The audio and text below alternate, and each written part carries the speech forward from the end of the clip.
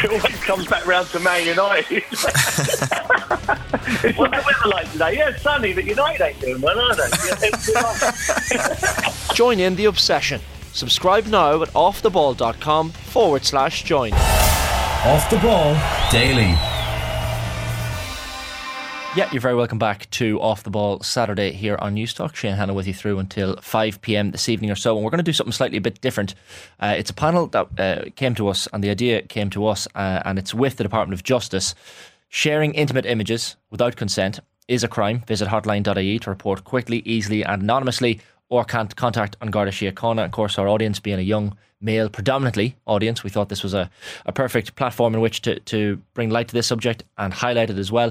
Delighted to have on the line Leigh Nicol, the former professional footballer, most recently with Crystal Palace. She's going to share her story with us very shortly. And also in studio we have Kathrina Bentley, the CEO of Men's Aid Ireland, and An Garda Síochána Detective Superintendent Ian Lackey as well. Ian, Kathrina, very welcome. Thanks for coming to the studio. Thank you. And Leigh, thanks for joining us on the line as well. Thank you for having me. Brilliant. Pleasure to have you all, you guys, with us this afternoon. Very important topic, I think it's fair to say, Ian, this one. And one that comes to our attention when we see the TV ads and the commercials highlighting this and highlighting the fact that sextortion and the sharing of graphic images without consent online is a crime.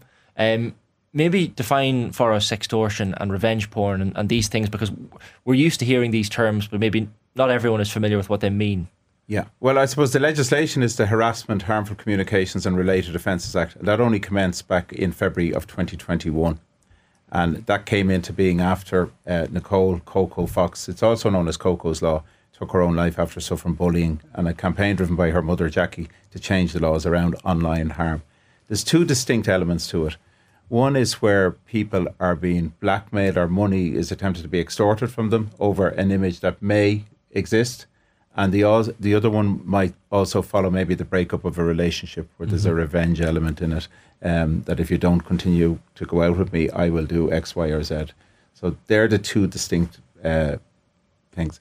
What we have seen is it's generally men that money is, they look to extort money from, and it more women would report the other aspect of it to us. So there's been a significant increase in the number of reports to us, which we see as a positive. Yes.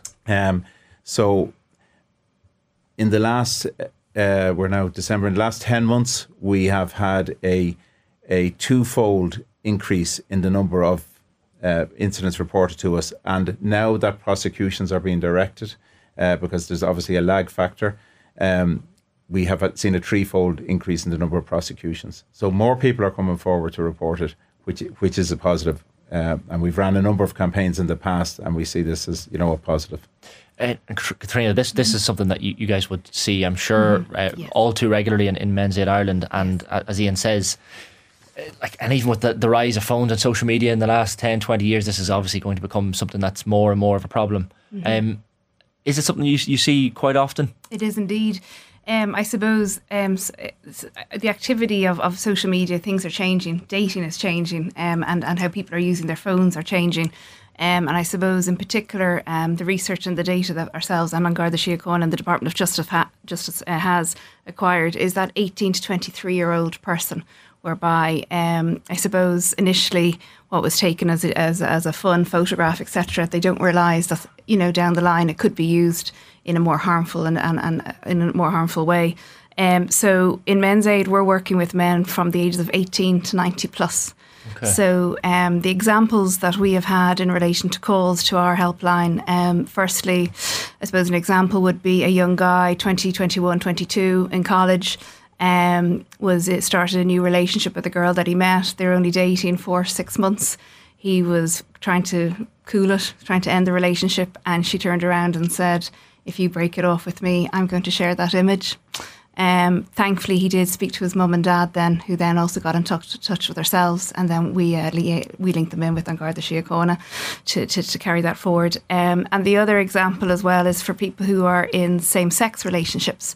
So another gentleman who was in touch with us, and the relationship had finished, and it didn't finish well, and it was a couple of months later that his ex threatened to out him and shared the image and out into his family, because he hadn't actually come out to his own family that he was a gay gentleman.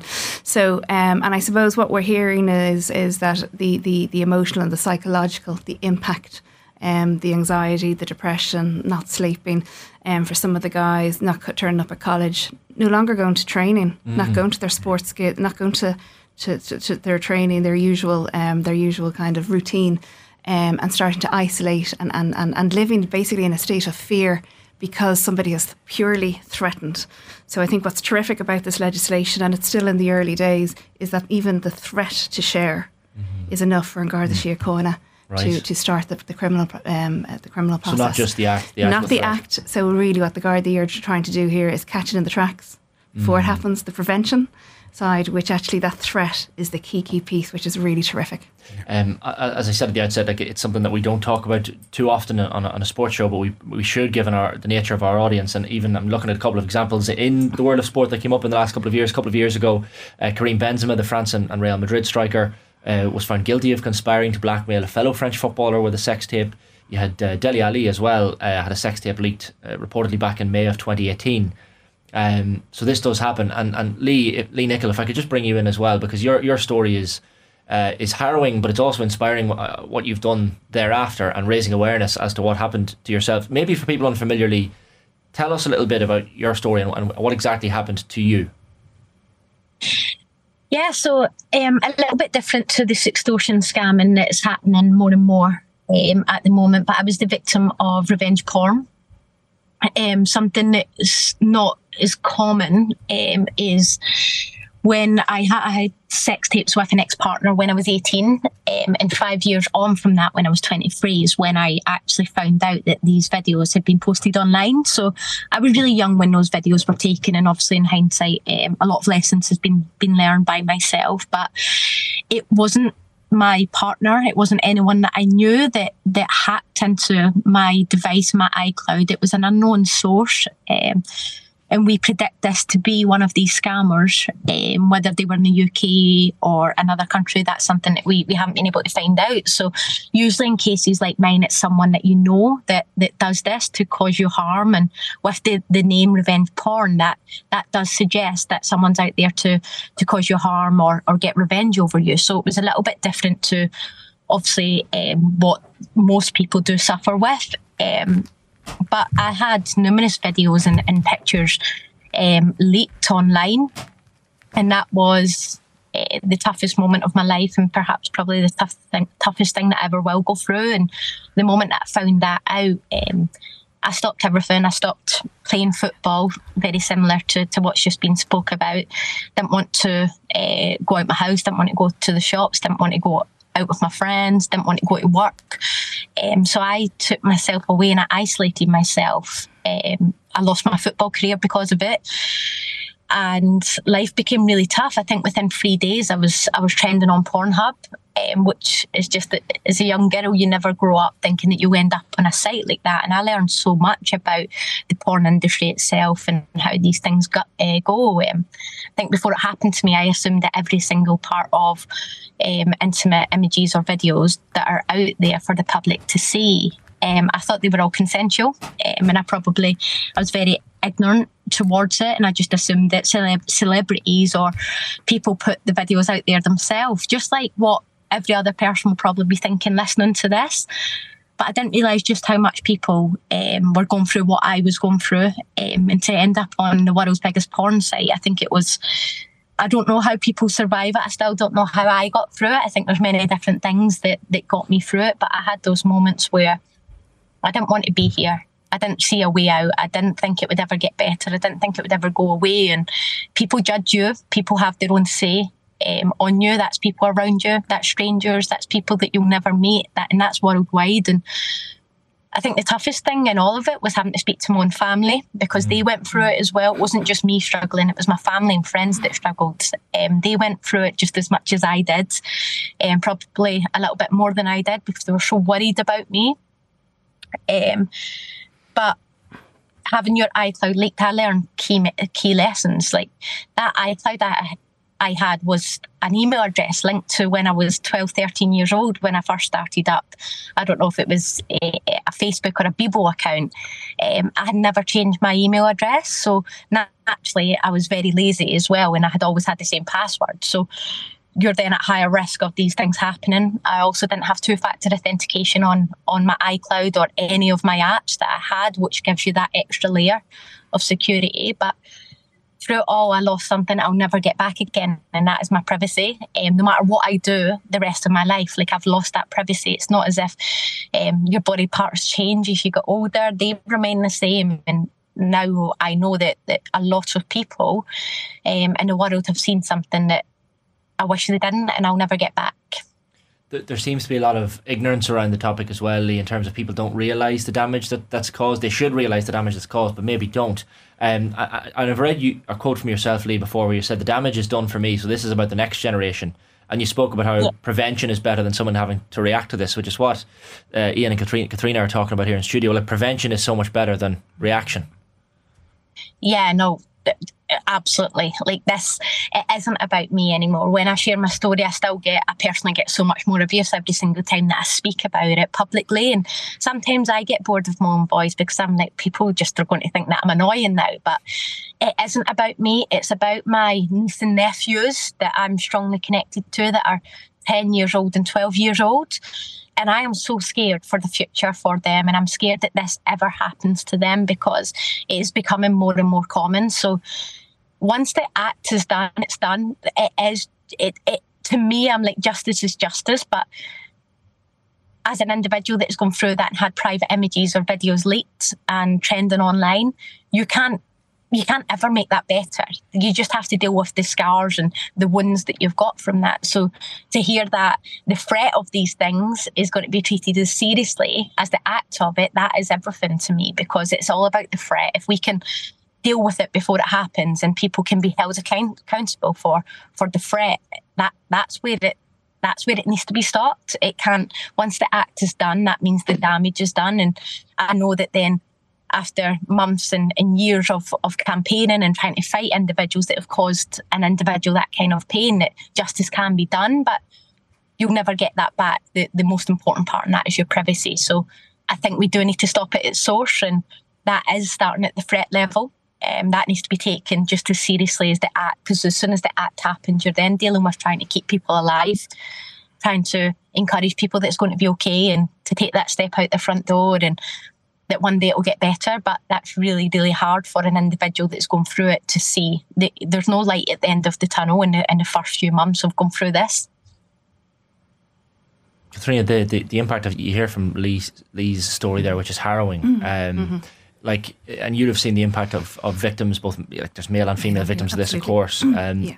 What sort of impact do you see on victims? Because I guess the crux of this piece we're doing today is not just to raise awareness that it's an illegal act, to even threaten something like this, but to highlight the impact it can have on a victim, likely as well. But you'll have seen that yourself. Absolutely. Firstly, just to say well done, and to thank Leah for being so courageous and being so public, because this conversation is going to stop others in their tracks from doing what the living nightmare and the traumatic impact on Leah. So yes, I suppose what we're hearing and what we see is exactly what she's just described there, in terms of when you're in the fog of it and you're under that threat, the impact on your every part of your life, your home life, your sport life, what you're doing in the workplace, every aspect of your life is actually literally under attack as such. So the emotional and psychological impact is it's actually indescribable, really. So again, to the importance of tackling it as a prevention before, and the threat side of it is what is key. But also what to look out for as well if you think someone's behaviours are changing. So if you're hearing from a friend that there's anxiety, stress, depression, if they're not sleeping well, if they suddenly start skipping their sports training, if they start skipping, college, if they start to, ringing in sick, etc., to be aware, is something going on? Is there something underlining because someone is changing their behaviours as well? To reach out to that person and to see what's going on for them, because probably the most difficult conversation, as Leigh just said, is actually to sit down in the kitchen and tell your mum or your dad or your partner or a brother or sister that there is an image of you. It's a personal image, it's an intimate image, and there is a threat to your privacy and the impact on the wider family. So it is happening. We know it is. We know it's widespread. We're hearing it on our helplines. We're hearing it in our outreach clinics as well. And just really to act on it as quickly as possible and to involve members of An Garda Síochána. I'm looking here, Ian, at just some of the stats even around this as well. According to hotline.ie, this is the Irish National Centre responsible for combating illegal content online. They received 688 reports in relation to intimate image abuse in 2022.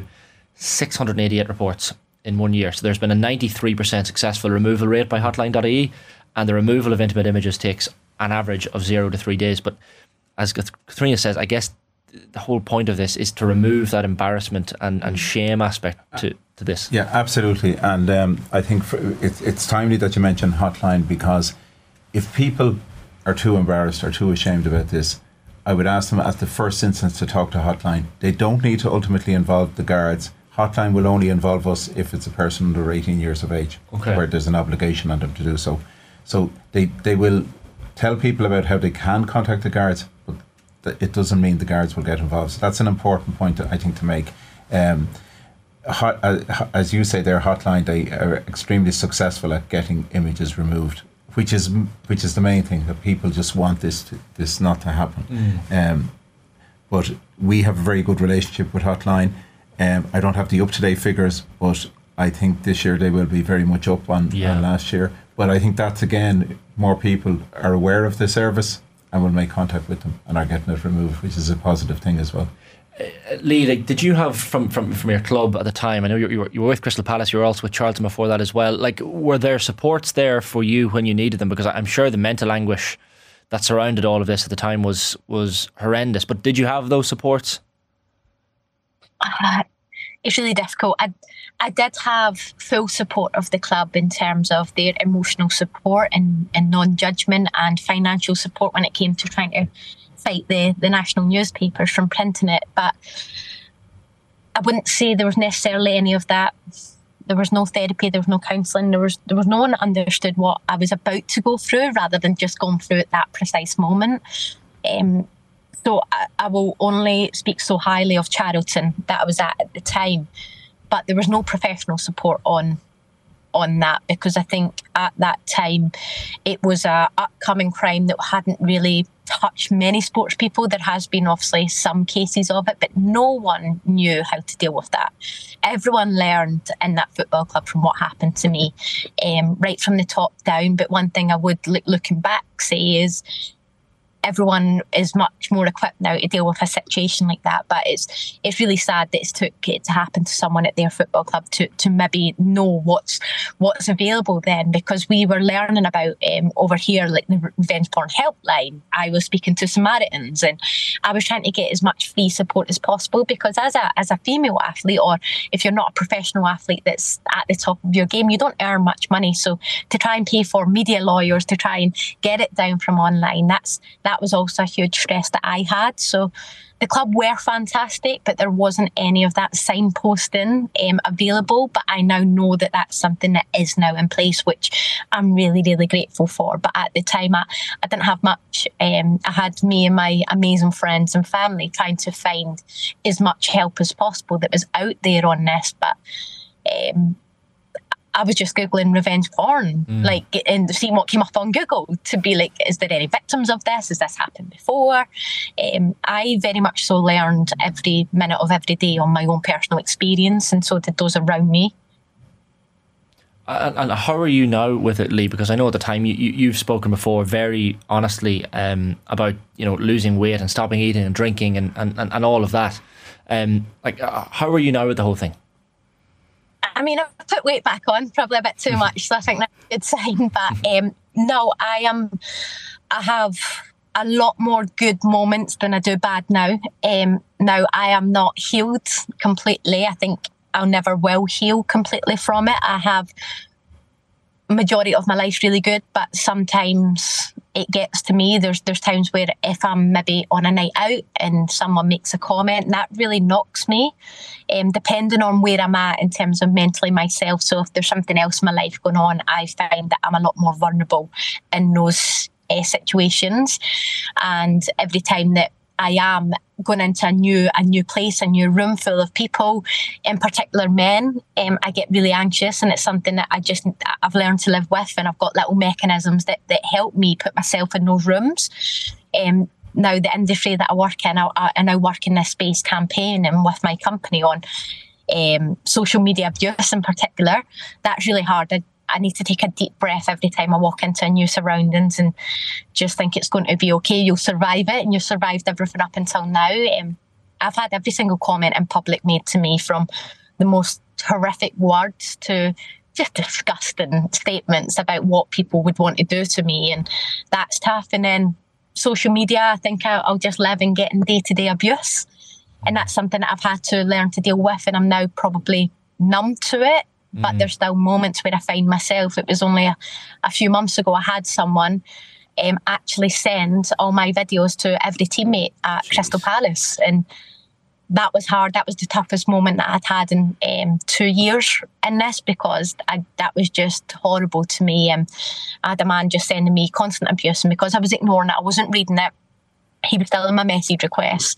He was saying horrible words like, if you don't reply to me, bitch, I'm going to send this to all your friends and family, I'm going to ruin your life.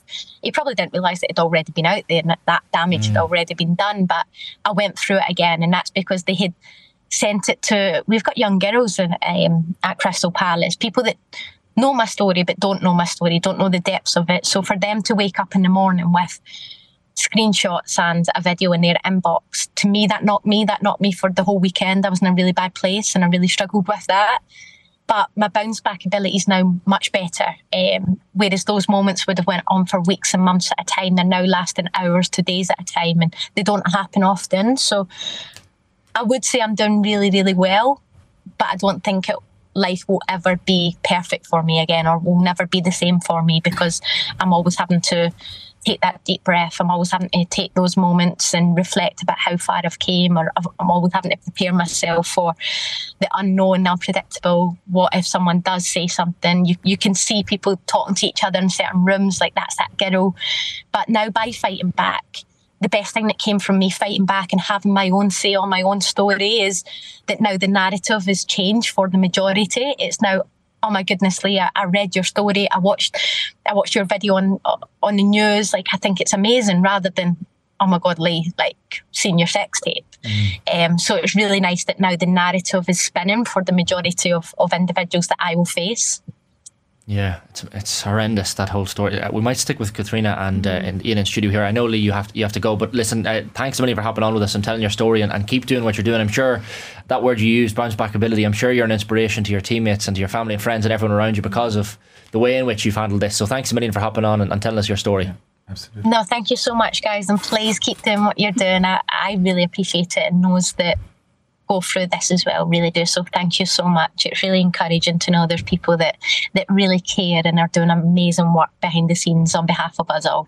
Brilliant stuff. Leigh Nicol there, thanks a million for joining us, former professional footballer. And we still have Kathrina Bentley, CEO of Men's Aid Ireland, and Garda Síochána Detective Superintendent Ian Lackey in studio with us as well.